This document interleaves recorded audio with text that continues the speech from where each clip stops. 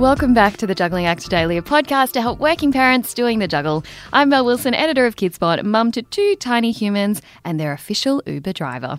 I am joined once again by Nova host and mum of two. It is the glorious Sarah McGilvray. Hello. Did you find that your car, regardless of not going anywhere in it, is just getting filthier by the day? I don't know if it's just me. There seems to be a lot of food somehow appearing on the floor of my car. I've given up washing it. I'm like, I swear to God, I wash it and it's filthy again 2 seconds later. What's the point? Well, we are here to support you each day with our parenting dilemmas, experts and guests, and hopefully a few laughs along the way.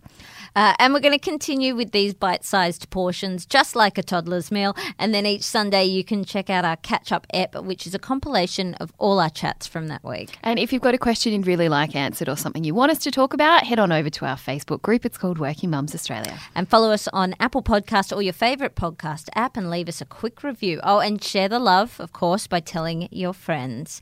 So, Mel, I need your help with something. I want to know about screen time. Do you think letting your child watch a screen while they eat is sort of survival mode techniques or just totally unacceptable? Because my 2.5-year-old, we've been going for a few months now where dinner is just a misery. It'll be 6 months. So if I put on the TV, if I put on one of his shows or on my phone, if I need to be using the TV for something else, he just sits there quietly and eats his entire mindless meal. eating. I know. And that's the other thing, mindless eating, which makes me nervous because you don't want to teach that. At the same time, it gets to 6 o'clock on a weeknight and I've been at work since 4:30. I don't care what you do. Yep. You can chew on the chair, whatever. I'm sure there's nutrients in that somehow. Do you know what? I fall into the survival mode camp because I am in exactly the same boat. And my just turned 5-year-old will not eat dinner or breakfast. This is the habit that I've got into without the iPad in front of him. And he's a really good eater in the sense that he loves fruit and he's a total fruit fly. He would eat that for every single meal and be perfectly happy. So my challenge now is to get him to eat something a bit more substantial. Yeah. And he is so stubborn that if I say, nope, no iPad today, you're just eating your meal, he just won't eat. He won't eat a thing. No. And I'm now in a situation where I just don't have the energy or the will in me to try and fight him on it.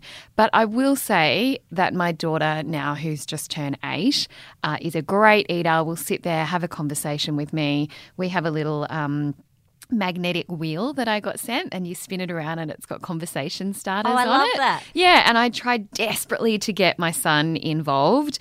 No interest. He's too busy watching YouTube. Was she the same though at his age? Yeah. 100%. And they watch screens. And I keep thinking, do you grow out of it? We moved house the other day and we've started. The setup is different. We also haven't got any internet or Foxtel connected yet, so the TV's not working. Oh, God. Yeah, so but we had always said when we moved to the new house, the setup is such that we can sit at the dining room table. And because my husband's working from home, he can come down at 5:30 for a half hour together. and we can sit together. Yep. It's a great theory. It doesn't quite work, but to your point of growing out of it, do I fight with a 14-month-old and a 2.5-year-old? Yeah. Or do I just keep a sort of well-rounded approach? Some days is okay, other days fight the fight. Yeah. Because they grow out of it. Yeah, look, I am all for whatever helps you stay sane and get by with parenting to a degree. Obviously, you still need to set them boundaries.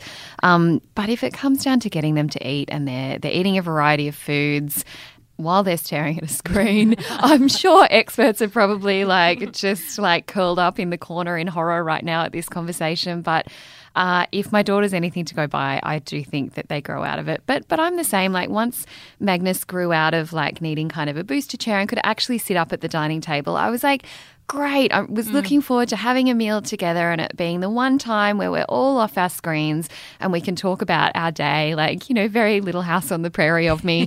Doesn't work. Right. So cue the Paw Patrol for 6 more years and then we're out. Got it. I'm pretty, exactly. Whatever gets you by, I say.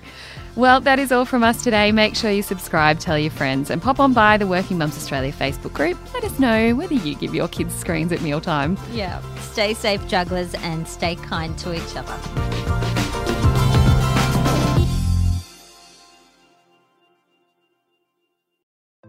Hey, Hey, I'm Felicity Harley and I host Healthyish, where we chat to experts, influencers and people in the know from around the globe to arm you with the knowledge to make healthier decisions for your mind, body and soul. I think if we're going to be focusing on health, like sleep is probably the biggest component of that. I think sleep is the cornerstone. Like choose the harder option, because I've never woken up and gone, I regret that run that I went at 4 a.m. I've never done that. Search for Healthyish and Extra Healthyish wherever you get your podcasts.